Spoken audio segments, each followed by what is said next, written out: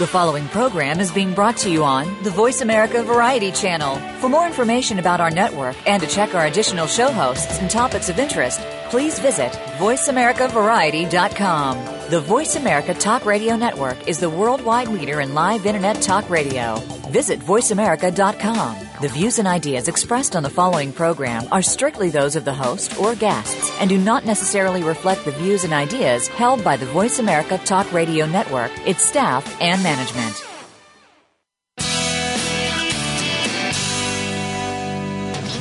Welcome to Go Green Radio, brought to you by Covanta Energy. Reduce, reuse, recycle, rethink renewable energy and energy from waste. This program will help start you thinking about how to protect our world and its important resources.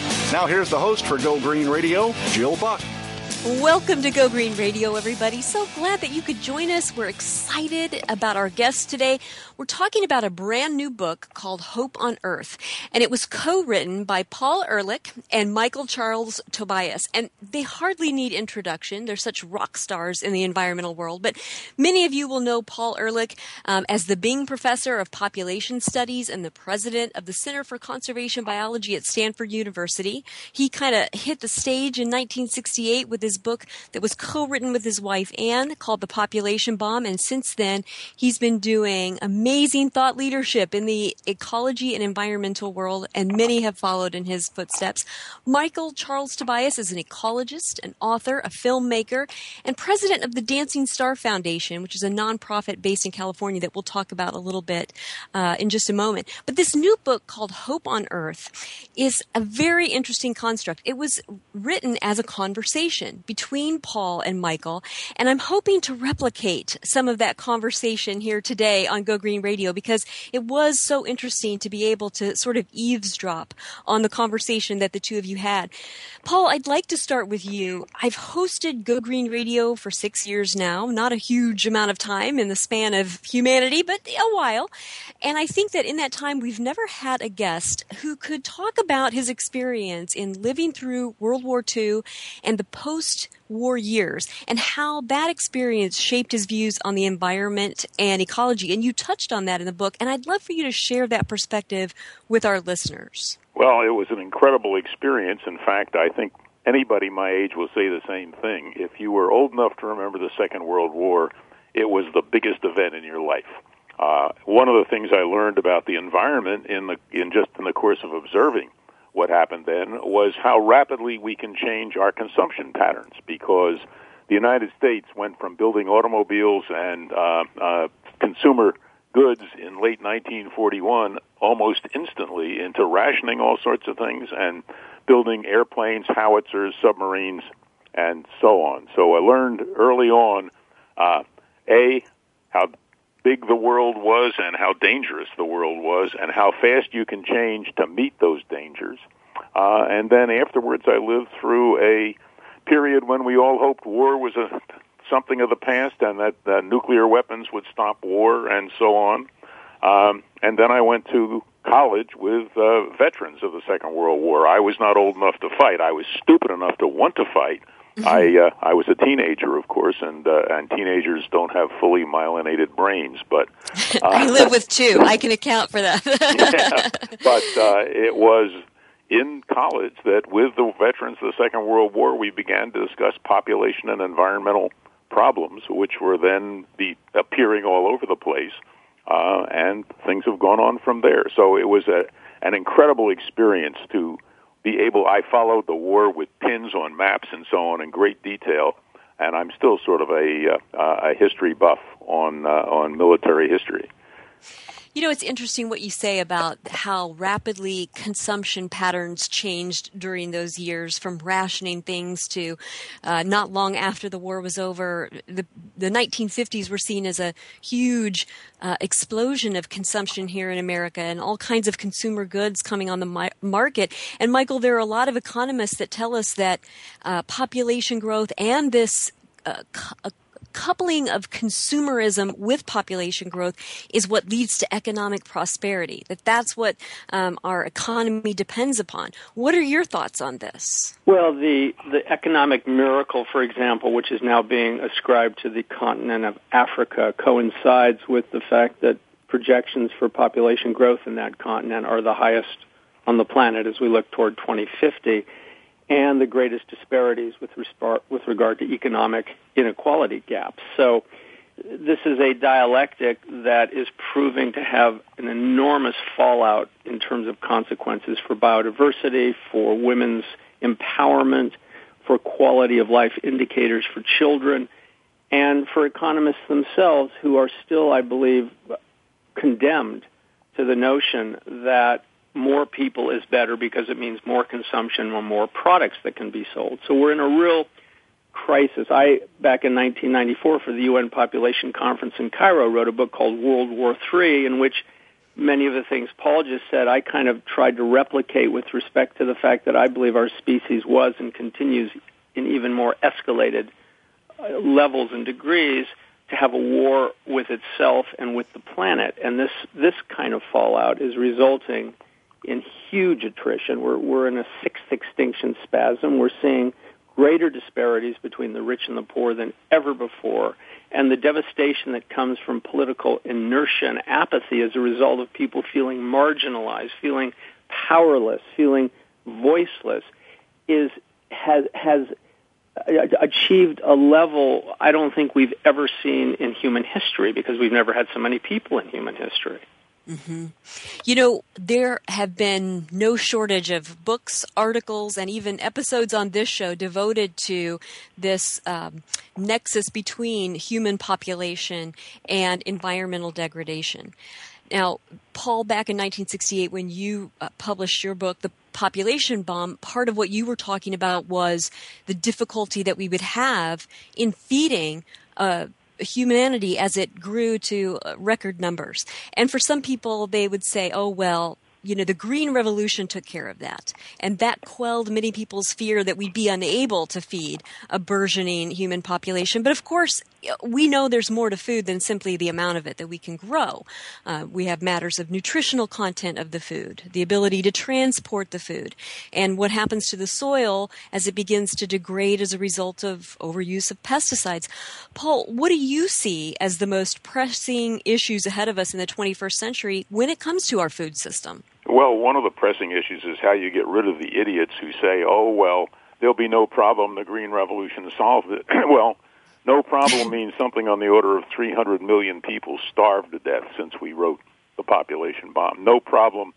They said then, not to worry, we'll be able to, this is 1968, there were 3.5 billion people, maybe 500 million or a few more were hungry at that time, and they said, relax, we can easily, technology will feed 5 billion, 6 billion people, no sweat, we're going to do it, and so on. Well, now we got 7.2 billion people. Of those, very close to 1 billion are hungry, and another 2 billion, roughly, are micronutrient malnourished, which means, among other things, they're more susceptible to disease. They keep saying how easy it's going to be to feed many, many more people in the future, but we don't feed the people we have now. And as you say, it's not just the amount we grow, it's how it's distributed, what the economic system does, how much is wasted, on and on and on. The biggest problems that I see in the food system now, and of course food prices are rising at this very moment, is going to be that a lot of people aren't going to be able to afford it, and the climate disruption is very likely to very much reduce how much we're able to produce. For example, basic crops like wheat, in many areas it's getting too hot for it to grow. We're losing the nutrient value as we get more CO2 in the atmosphere. A recent study by Harvard shows that the basic crops have less nutrient value when they're grown in higher CO2. So we already have a situation in which, say, 2.5 billion people are hungry in one sense or another, and we still have idiots saying how easy it's going to be to feed another 2.5 billion people roughly by the middle of the century. If that's going to be easy, I hope it is, but I see no sign of that. In fact, every single indicator of what's happening to the food system and what's happening to the very tightly related climate system is indicating that it's going to be harder and harder to supply people with adequate food. So, like most scientists, I'm very, very worried about the food situation. Michael, you talk extensively in the book about your food choices and some of your personal beliefs along these lines. I'd love for you to talk to our listeners about that. Well, I think that vegetarianism should be mandatory. If there were legislative ways to affect that, I'd be all for it. I'd be the first at the polls. But I believe it's important to point out that, for example, in the United States, approximately 92.5 pounds of meat are consumed annually per person. And this accounts for probably the largest abstraction of fresh water, of which there is very little left for drinking in North America as we continue to deplete aquifers and groundwater supplies are continually polluted, and gray water becomes the new standard protocol for what's potable. In the developing countries, so-called, something like 80% of meat eating is now the norm, especially for the youth, and it's becoming an increasing rarity that they can afford it. But not only is meat having an incredibly and empirically documented impact on the environment, which is negative, it's also accounting for the largest pathways for antibiotics that are, of course, screwing up the entire microbiotic communities worldwide. But it's also among the 6 major greenhouse gases, it's contributing the largest amount of probably the most aggressive of those, which is methane. And we know now from studies that have been done throughout the world and peer-reviewed that something like 40% of the methane now going into the troposphere, into the upper atmosphere, is coming from the raising of livestock. So both for scientific, but especially personally speaking, for ethical reasons, I really prescribe vegetarianism, or better yet, veganism. And that has been my choice for decades and decades, and that of my wife. And we don't have children. We decided not to have children for environmental reasons. But if we did have children, we'd certainly encourage them and provide opportunities for them to embrace a vegetarian outlook. It's interesting. I have a goddaughter who, at the age of 2, informed her parents over the dinner table up in Northern California that she would never eat an animal that had a face. Her parents, who were both meat eaters, absolutely were stunned. This is a 2-year-old kid who informed them that no more at the dinner table. So I think that was great. And it also suggests the statistics we're seeing from PETA and from other organizations like People for the Ethical Treatment of Animals worldwide, that compassion in world farming may in fact mean compassion not just for the animals but for ourselves, because with micronutrient deficiencies that Paul mentioned, we're also seeing that there's an inequality here in terms of environmental justice. People who are poor worldwide have no access to high-quality food, let alone organic, good vegan cuisine, which is very expensive still. It hasn't scaled down yet to meet that growing disparity economically, but also they're eating junk food, and that's what they can afford, and this has got to change. Well, and you mentioned, and you say it so succinctly in the book, and it's perfect, calories are cheap, but nutrition is expensive. Mm-hmm. And there's a tremendous amount, and this is something that we'll get to, there's a tremendous amount of social justice and environmental justice built into these conversations that we can't ignore. It's too often we read blogs and things that have the greatest ideas for what products we should be using, what food we should be buying. But the truth is that a lot of those tremendous solutions are economically unavailable to so many people. We are going to take a quick commercial break, but there's so much more to talk about with Paul and Michael and their new book, Hope on Earth. So don't go away, folks. We've got more Go Green Radio right after this.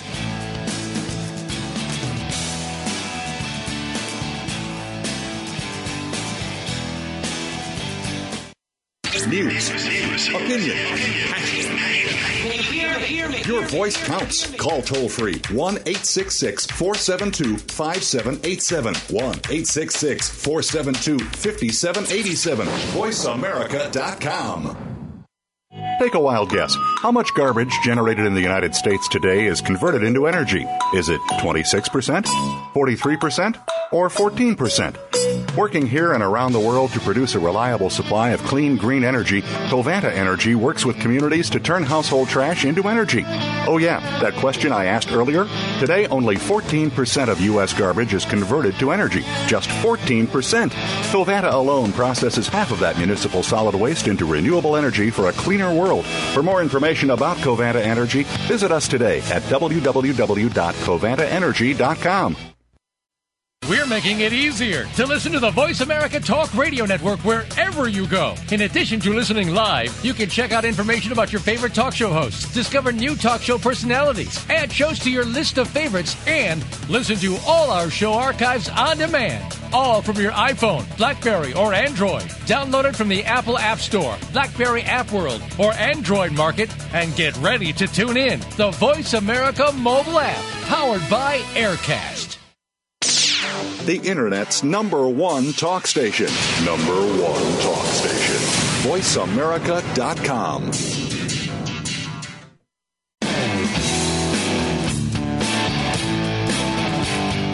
You're listening to Go Green Radio with your host, Jill Buck.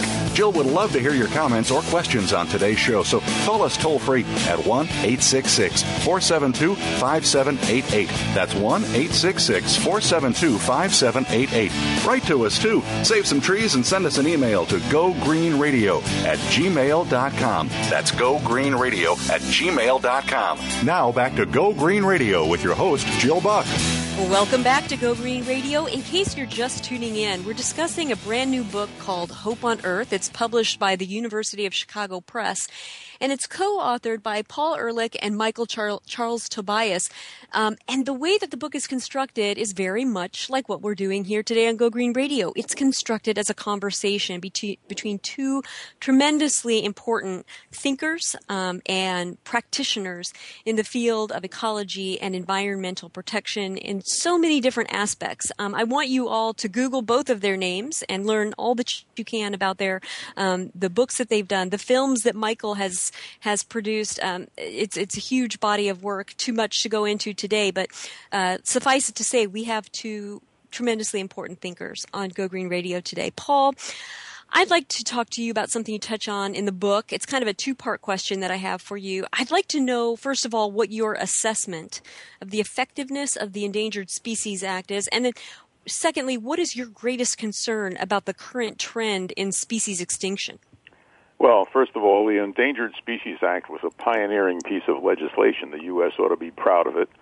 It has helped in many circumstances to protect part of biodiversity. One has to remember that biodiversity, the other organisms of the planet, that is not just the gorillas and the pandas and so on, but the microorganisms in the soil, the insects, the birds, the whole thing, are basically our life support system. And to the degree that we get rid of parts of our life support system, our future gets darker and darker. So the Endangered Species Act was a good thing. Unhappily, it didn't go far enough, partly because Darwin's wonderful book was named The Origin of Species. There's a huge focus on different kinds of animals and plants.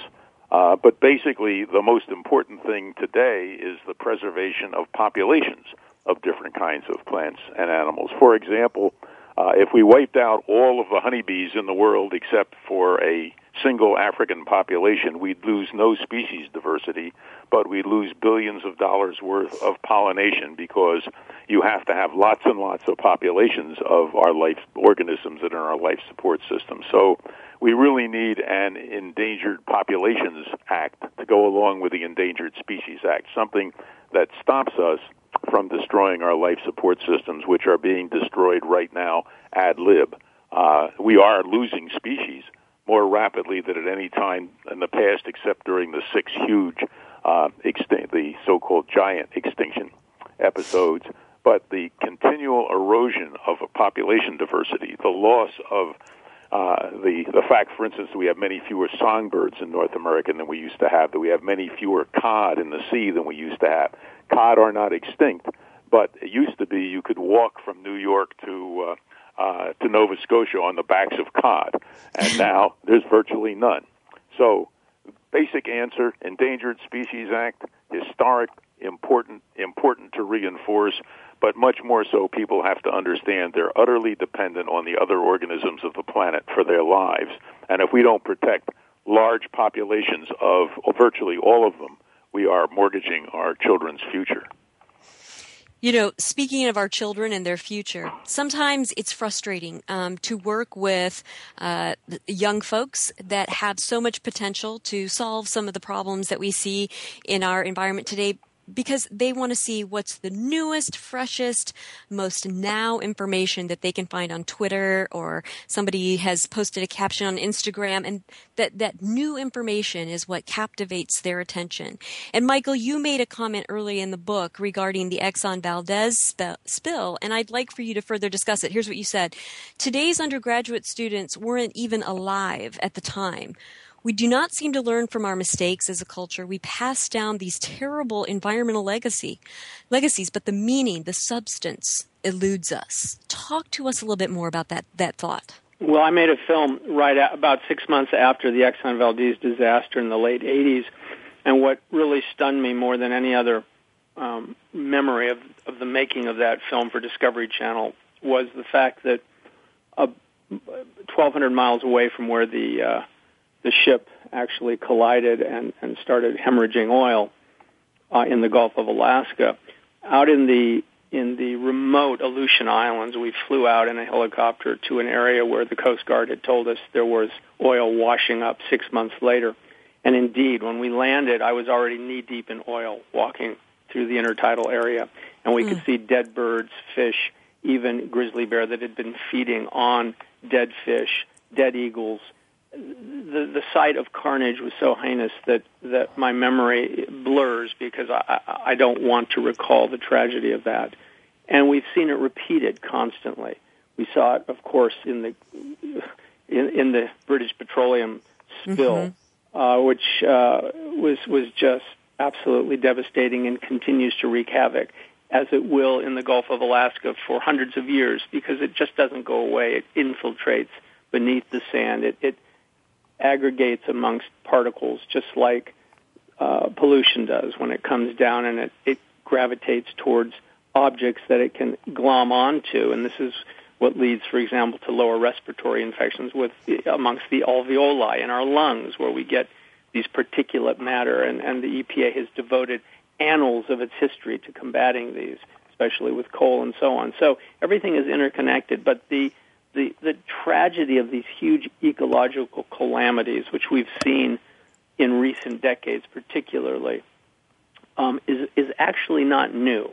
And students can go back to someone like John James Audubon, who at one point in his early career saw billions of passenger pigeons flying through the skies, and would never in his wildest dreams, or I should say nightmares, imagine that the last survivor of her kind, the most multitudinous avian species to ever grace the heavens above North America, would go extinct in the guise of one sadly woman named Martha, a female passenger pigeon at the Cincinnati Zoo 100 years ago, that she went extinct.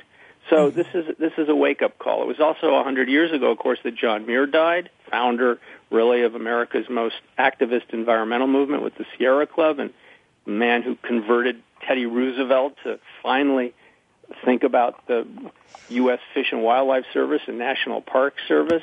We have a lot of links that are both negative and positive. A few days ago in England, they mourned, the beginning of World War I and Britain's entry into that horrible calamity, which was supposed to be the war to end all wars. Paul was just speaking of the Endangered Species Act and brilliantly raised the idea of an Endangered Population Act. I'd like to see an Endangered Habitat Act, which was, in fact, the idea behind the Wilderness Act. But as we know, wilderness, if you look at, for example, the hotspots, the 35 terrestrial hotspots, which Norman Myers and the MacArthur Foundation and Russell Mittermeier and Conservation International and our own foundation pushing the film hotspots with them has pointed out, we have got about 2.8% on the planet of terrestrial Earth that's been diagnosed thus far, which contains the highest number of vascular or flowering plants. It contains the largest genetic basis for going forward, if you will, of life on Earth, and we're wiping it out quickly. Your listeners need only compare I won't go into the data, but just compare the demographic Republic of Congo in Central Africa with Italy right now, today. Look at the numbers and look at the projections for the year 2050. And in a nutshell, you see the dialectic that we're looking at and really derives from the same mindsets that created the Exxon Valdez disaster to begin with, and the outcome of that for wildlife, for human life, because, of course, the indigenous peoples of Alaska are still suffering the aftermath of that oil spill decades ago. Well, and we don't have to look very far to see that some of our infrastructure is the cause of some of our disasters on an ecological and environmental platform. I mean, even just recently what happened in Toledo with the loss of drinking water as the result of an algae bloom, which came from, agriculture runoff and things like that, that our water infrastructure wasn't ready to handle that, and we didn't have the protections in place to prevent that. Our infrastructure is in bad shape. As our population grows, we don't even have the infrastructure to feed the population that we not just feed food, but feed water and energy and what have you to. As it stands, Paul, you make mention of this in the book. You say we need to revamp the entire energy handling system of the planet in basically maybe a decade or so. We're also going to have to change our water handling infrastructure continuously for the next at least 1,000 years. And we haven't even got our present infrastructure in decent shape, to say nothing about rebuilding it for flexibility and continuous modification. The problem is these infrastructure updates are often in the hands of politicians, and it's not a sexy topic to talk about when they're trying to win votes. Well, what it's are not we a going to sexy do? topic, and our politicians aren't all that bright, because really bright people, when you see the kind of what's going on in politics today, don't want to go into it. I mean, it's typical. The Toledo incident was covered extensively in the news media. Not a single thing that I heard, and I doubt if anybody else heard it, pointed out that it's one of the symptoms of vast overpopulation in the United States, and in the world.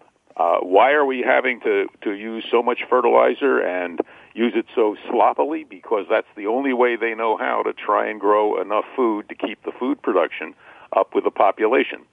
The food system itself is the biggest donor of greenhouse gases to the atmosphere of any of the human systems. And one of the reasons that they got the algal bloom so early and so large is it's getting hotter. So there's a population connection both through agriculture and the agricultural runoff, and also a population connection because the more people we have, the hotter the planet gets. And there's not a word about saying, what we need to do in the United States is stop being so proud of having 315 million people in the country, because that's disgusting. It's absolutely guaranteeing that our great-grandchildren are going to have miserable lives. We should be back around 100 million, absolute maximum, and we should have government policies that move us in that direction, particularly policies to improve the status of women, make sure that every single sexually active human being has modern birth control accessible to them, and safe backup abortion if necessary, and nobody wants it to be necessary, but it sometimes is.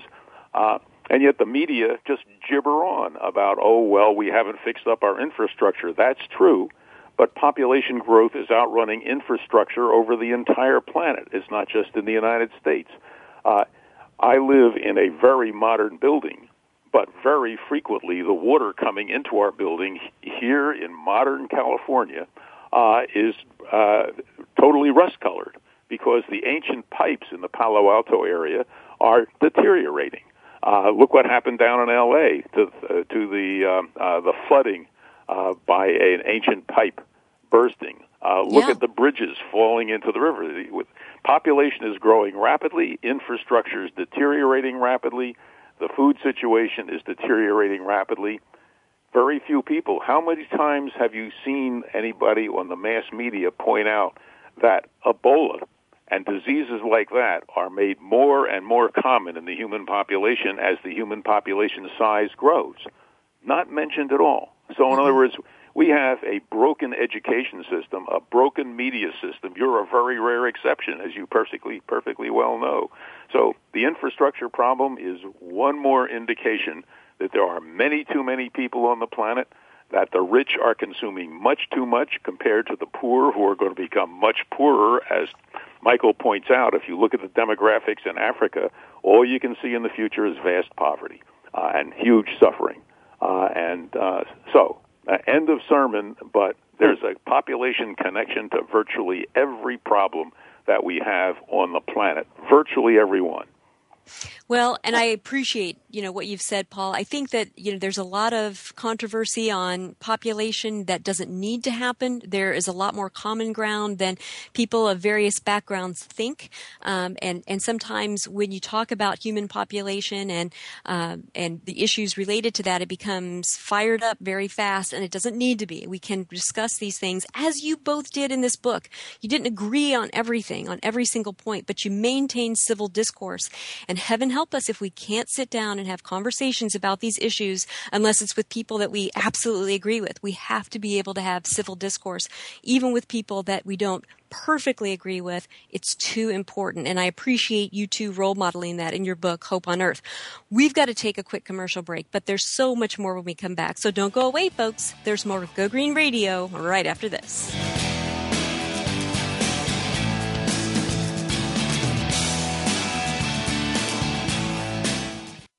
News, opinion,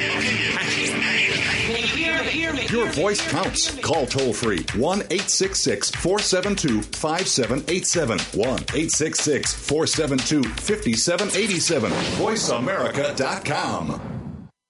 Take a wild guess. How much garbage generated in the United States today is converted into energy? Is it 26%, 43%, or 14%? Working here and around the world to produce a reliable supply of clean, green energy, Covanta Energy works with communities to turn household trash into energy. Oh yeah, that question I asked earlier? Today, only 14% of U.S. garbage is converted to energy. Just 14%. Covanta alone processes half of that municipal solid waste into renewable energy for a cleaner world. For more information about Covanta Energy, visit us today at www.covantaenergy.com.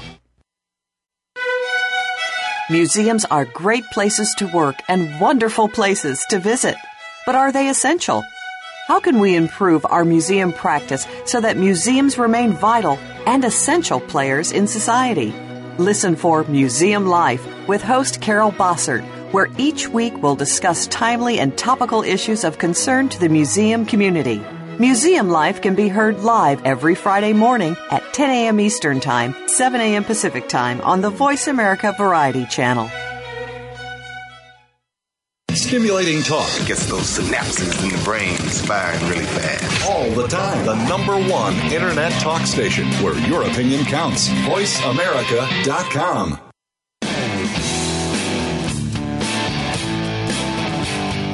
You're listening to Go Green Radio with your host, Jill Buck. Jill would love to hear your comments or questions on today's show, so call us toll-free at 1-866-472-5788. That's 1-866-472-5788. Write to us, too. Save some trees and send us an email to gogreenradio@gmail.com. That's gogreenradio@gmail.com. Now back to Go Green Radio with your host, Jill Buck. Welcome back to Go Green Radio. Today we're discussing a brand new book, hot off the presses, called Hope on Earth, and we have both of the co-authors with us. Michael, I want to go to you because there was a point in the book where you ask a great question. You say, our species occupies itself with every conceivable piece of information. So why is it so difficult to target what we know, join forces, and get down to the hard work of actually saving human beings from hunger and other species from extinction? Why aren't interdisciplinary ecologists working with energy experts and climatologists and species-specific experts able to assess such causal relationships and thereby improve the overall legal protections necessary to make informed decisions? Michael, talk to our listeners about the obstacles you see standing in the way of this perfectly reasonable solution. I think there's an ecological illiteracy crisis. It's an epidemic in our schools, and despite the tremendous re-engineering mantras that are being espoused from physics labs and mathematical think tanks to nonprofit think tanks, which are looking both sides of the political spectrum at what we can do collectively to work efficiently to solve some of these absolutely horrendous and unprecedented problems for the human species and for all other species. there's possibly a glut of data and white noise that makes it very difficult to see through to clarity. It's bewildering. And there's so much data pouring in with so many new ways in which data can get to us, wanted or unwanted, believable or not plausible, that we spend a lot of time going through the trillions of bytes of data that hit us every second, literally, and the hundreds of thousands of advertisements that hit kids before they graduate from high school.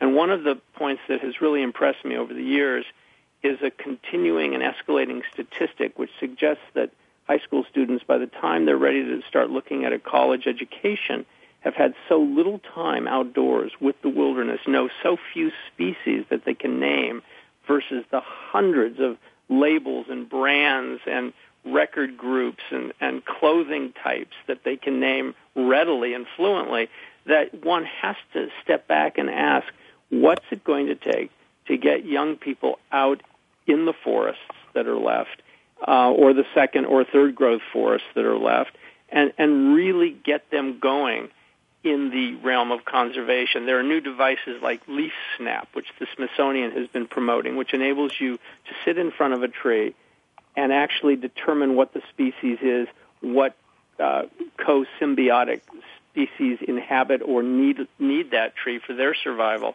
and it can teach you this in an instant. And I love these technologies that are sprouting up everywhere, including new anti-poaching drones that are being developed. There's going to be a challenge in South Africa in coming months to test the best models for anti-poaching drones, which will in effect help people in their homes basically to guide these on their computer, which will in turn inform park rangers on the ground to prevent the poachers from killing those rhinos or those Asian elephants or those Bengal tigers, which are down in numbers to the point where their extinction is almost assured unless the public gets behind helping them. These are ways of collaboration. I saw a TEDx at Berkeley recently in which the speaker talked about how saving the world can be fun using gaming technology, to induce people who are already so predisposed from the age of 2, 3, 4 to play games, to utilize that proclivity to help save the planet. These are different inroads to what is otherwise this blizzard of confrontational data. And it's all, by and large, bad news. And so people get very compassion fatigued. They get weary. They get battle-worn. And I've met so many young people who, by the time they come up to their professors as sophomores or freshmen, they're saying, is there any hope at all? And I think Paul and I really intended this book to show that, yes, there is hope. It's a question mark. We're on the edge. But we can, in fact, as Leonardo da Vinci said, do more than just hope things happen and be willing to see things happen, but actually make them happen. Well, and I believe that to be true. I have to. I have skin in the game. I have DNA that I've passed along, and I have to believe that's true. You know, Paul, of course, you probably have noticed this. Of course, Stanford, I'm sure, is never wanting for students, but this next generation of young people who are in their childbearing years are less and less able to afford a college education. And we may see a drop-off in the interactions between thinkers like yourself and young people. If we were all to stipulate that human population needs to be lower, then I want to get down to the nitty-gritty and talk about what truly influences young people in their childbearing years to curb their reproduction. You know, if they're not able to talk to a professor like you, even if they have contraception and legal abortions and all that's, you know, accessible, even in those places, young people are still exceeding replacement rate with their families by choice. What do we need to do to influence young people in their childbearing years? Well, what is it going to take? Well, what it's going to take is a change in norms. And we're just speaking about the United States. It doesn't take a huge change in norms, but it means really moving down the average family size from where it is now about 2 kids per couple down to about 1.5. You need the halves so you can have presidents like George W. Bush and so on. So a few halves are not going to hurt at all. But the basic point is that people have to understand the decision is not how many children you want. It's what kind of world is the child or two children you're going to have going to live in. And if you have 3 kids, you're condemning them and people in their generation to more miserable lives. And so what you should really be starting with in school early on and in the media is the point that reproduction is a responsibility, and that, yes, we all love children, but the number of children is very important, and if you're having more than 2, you're certainly having more than your share and condemning your own children to a worse life. And until you get this as a standard thing throughout society, some people are going to continue to over-reproduce. As long as you get news stories about some moron who's had 18 children and is trying for 20, and that is given as praise rather than this is basically an antisocial, unethical, semi-criminal act, you're not going to make it. And, of course, all the odds are, and all of my colleagues who look at this carefully think we're not going to make it. In other words, I'm having an argument right now with Jim Brown, who is one of my close colleagues and a great scientist, a member of the National Academy. When I told him I thought there was maybe a 10% chance of avoiding a collapse of civilization, he said, I'm nuts. There's only maybe a 1% chance. And now, more recently, he's revised it again downward, and I'm tending to agree with him because we're not doing anything of the things we should be doing, controlling population, trying to reduce consumption, trying to make the world more equitable, give women rights everywhere, equal to men's, and so on. None of this stuff is happening. And so I agree with Michael that there's all kinds of reasons for hope if we change our ways. But the issue is how to change our ways. I'm working, for instance, with a brilliant dancer and choreographer to work on a modern dance that brings these issues to the fore. She's already done one on climate change. I think we're going to have to work through the arts and through the social sciences, which right now are busily engaged in rearranging the deck chairs on the Titanic. They almost never attack serious problems, and get them on board to change the norms in society. We have proven, without a shadow of a doubt, that telling people what the science says does not change their behavior. We still have creationists, we have climate deniers, and they're, in both cases, winning in many circumstances. The war on women is being won in state legislature after state legislature. Telling people what the science says doesn't change their behavior. We have to find other ways of changing behavior, like haranguing people on radio shows like yours. Well, and I think, honestly, and maybe this is coming from a mom's perspective, but it doesn't help to talk, to kids about population control when sex is everywhere. And in as much as we can talk about controlling population, it wouldn't hurt if we didn't see naked models for absolutely every product on the shelf. That would help the discussion a lot. Well, isn't it interesting that sex is used to sell every product, but you can't have decent sex education in schools? Well, in some places we do. I mean, I have some to say, do. That's true. Yep. Michael, I know there have to be success stories somewhere around the world, that we can replicate. What do you know about good models of these types of discussions happening? Well, I think back to the population issue. Some of the data that's come out recently, like from the Guttmacher Institute, which people can look up. They've got a great website, or Population Reference Bureau is another instant data access site that I would urge people to look at. We know in the United States that approximately 40% of all pregnancies are unintended, and about 20% are unwanted. That's a starting place. That tells us that there's that nearly half of all couples in this country that have children either didn't mean to have them or don't want them. So that's a wake-up call, and it's something that we should be working with. Planned Parenthood is working with. The Obama administration has endorsed the fact that they're going to continue to push aggressively to support Planned Parenthood, and many in this country are fighting the states like Alabama and Mississippi and others where women's rights are under attack, brutally so. But one of the areas that I find very interesting and I think deserves a tremendous amount of dissemination in the communication arenas is the fact that if you look at the 7 or 8 places in the world where we're seeing population increases. Macau, Luxembourg, Singapore, Korea, Hong Kong, Curacao, and Albania, to be precise. We're looking at very small, largely urban conurbations, areas that are cities, and it comports with the fact that more than 50% of the human species is now living in urban environments, and it's going to increase to 70%, 75%, 80% of the human population in the next 20, 30 years will be inhabiting these vast megacities on the planet. Now, that could be construed, at least from a wilderness ideology, as a really good thing.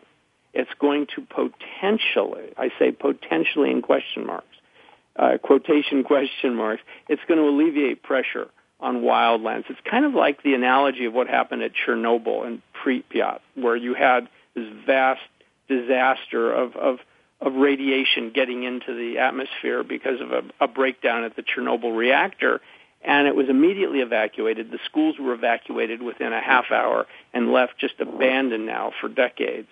And there's been this reclamation by nature in varying degrees, and it is a metaphor for me for the fact that as human beings depopulate the rural sectors from Africa to Asia, and you see this migration of workers into the cities looking for a better life, greener pasture, ironically, where pasture they will not find, not in the cities, but they will find jobs.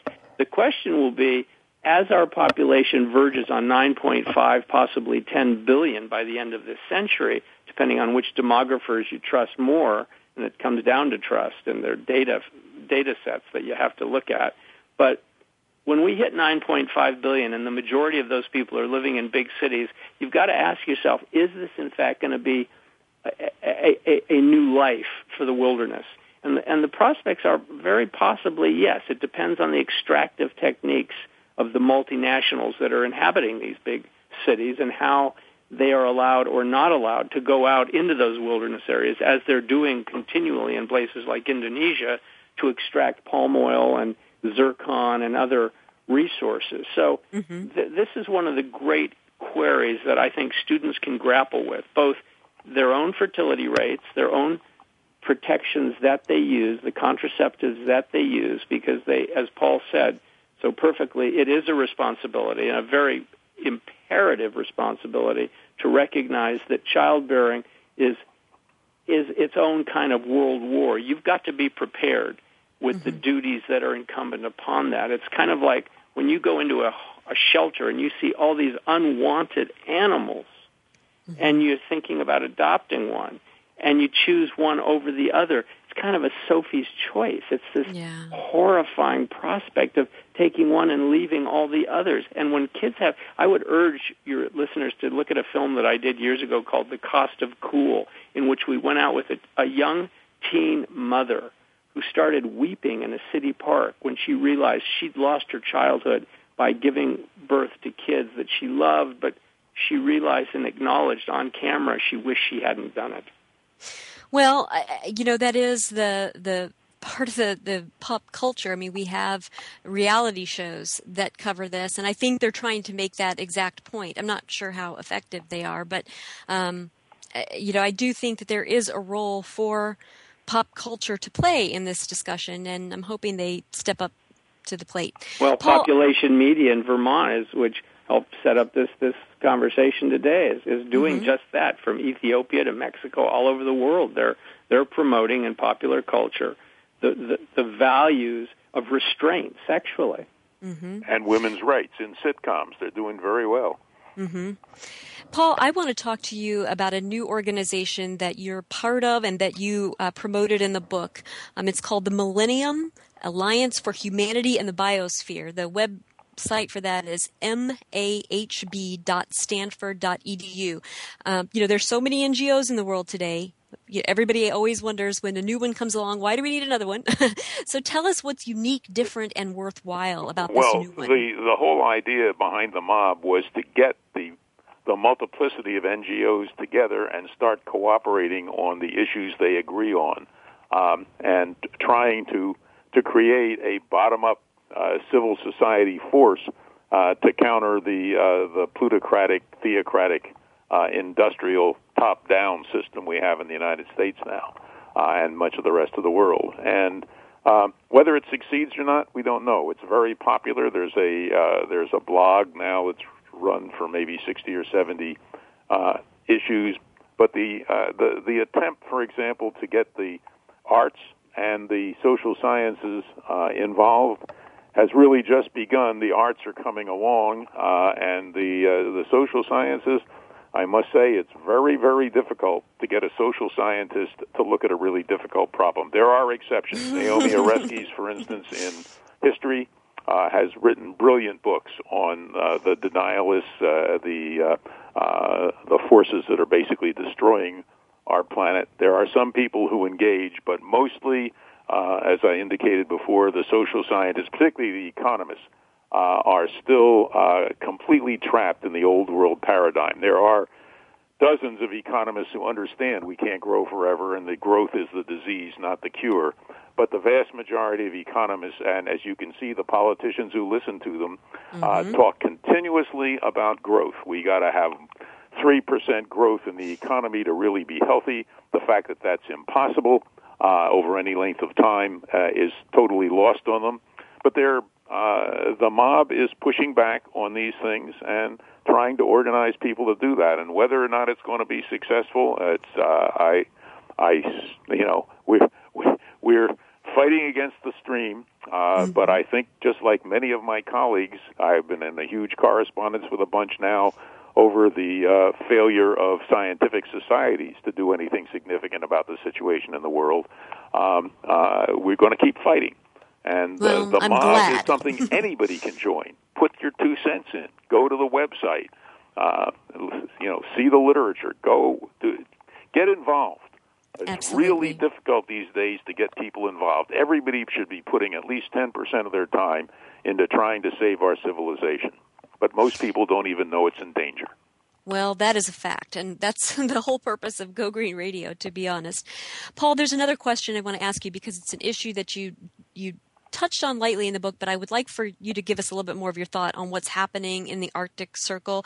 It's melting, of course, everybody knows that, very rapidly. We're seeing all kinds of things happening. We see a rush to militarize the area. We're seeing oil companies rush to drill. And you said something that I hadn't even considered before, but it's true. The Pacific and Atlantic Oceans are now flowing together, and there's unknown ramifications to that phenomenon. Talk to us about your thoughts on this. More on endangered species. The Arctic has a very big place in my heart because I worked there when I was a kid. I lived with the Inuit. I actually named some places in the Canadian Arctic that you can see on a globe. So, one of the good things is that the Inuit are beginning to take charge of conserving animals. For instance, on an island called Walrus Island, where I hunted walrus with Eskimos in 1952, I went back by it in 1986, and the herds were huge because the local people had taken over their preservation. But the Arctic means a lot to all of us. In other words, as the ice melts up there, and it is melting and the coverage is getting smaller all the time, you warm the planet because, of course, ice reflects back the sun's energy, and oceans absorb it. So the more ice you melt, the more energy comes in and warms things, and the more ice you melt. And now we have these terrible prospects with the methane, which is trapped in ice-like formations in the Arctic oceans, beginning to melt and bubble out. And nobody knows exactly how much is coming out, but the prospects are pretty dim because the methane is a much more active in the short-term greenhouse gas than is carbon dioxide. And one scientist within the last couple of weeks wrote and said, if this is really happening, and he had F***D, and you can translate it yourself. So The Arctic is a key place. It's probably the source of the weird weather in North America. That is the changes in the jet stream that have been giving us cold in the east and drought in California and so on. So keep your eye on the Arctic. It's kind of the canary in the coal mine for our civilization. You know, your book is entitled Hope on Earth, and we have just a about a minute or so left. I'd like to give each of you a chance to give us that reason to hope and that one thing that each of us can do to promote hope on Earth, promote hope for our planet. Michael, we'll start with you. Save an animal. Recognize new data that's just come out that says not only the vertebrates but the invertebrates, the insects and spiders, are going extinct very rapidly. And so anybody can give a crumb to a bird. Anybody can rescue an animal. I don't care if it's teaching your child to save a bee, to look with marvel at a hummingbird, to save an ant, as E.O. Wilson has been promoting from Harvard for most of his remarkable career. Save an animal that's right in front of you and plant a native species, a tree. If you don't have a porch, get a pot and plant some milkweed for the monarchs that are going extinct, the butterflies. That's what I would recommend. I would say all those things, and don't have more than one child, and make sure that you create a world. Put some time into making a world that your child or two children, if you have two children, are going to be able to live decent lives in. Thank you both for your wisdom. Thank you for your time and joining us on Go Green Radio. It was great to have you on. Again, we were discussing their new book, Hope on Earth. It's easily available. You can check it out. Thank you so much for joining us, gentlemen, and thank you to our listeners for joining us. We'll be here same time, same place next week with more Go Green Radio. And until then, have a wonderful week and do something in your life to go green.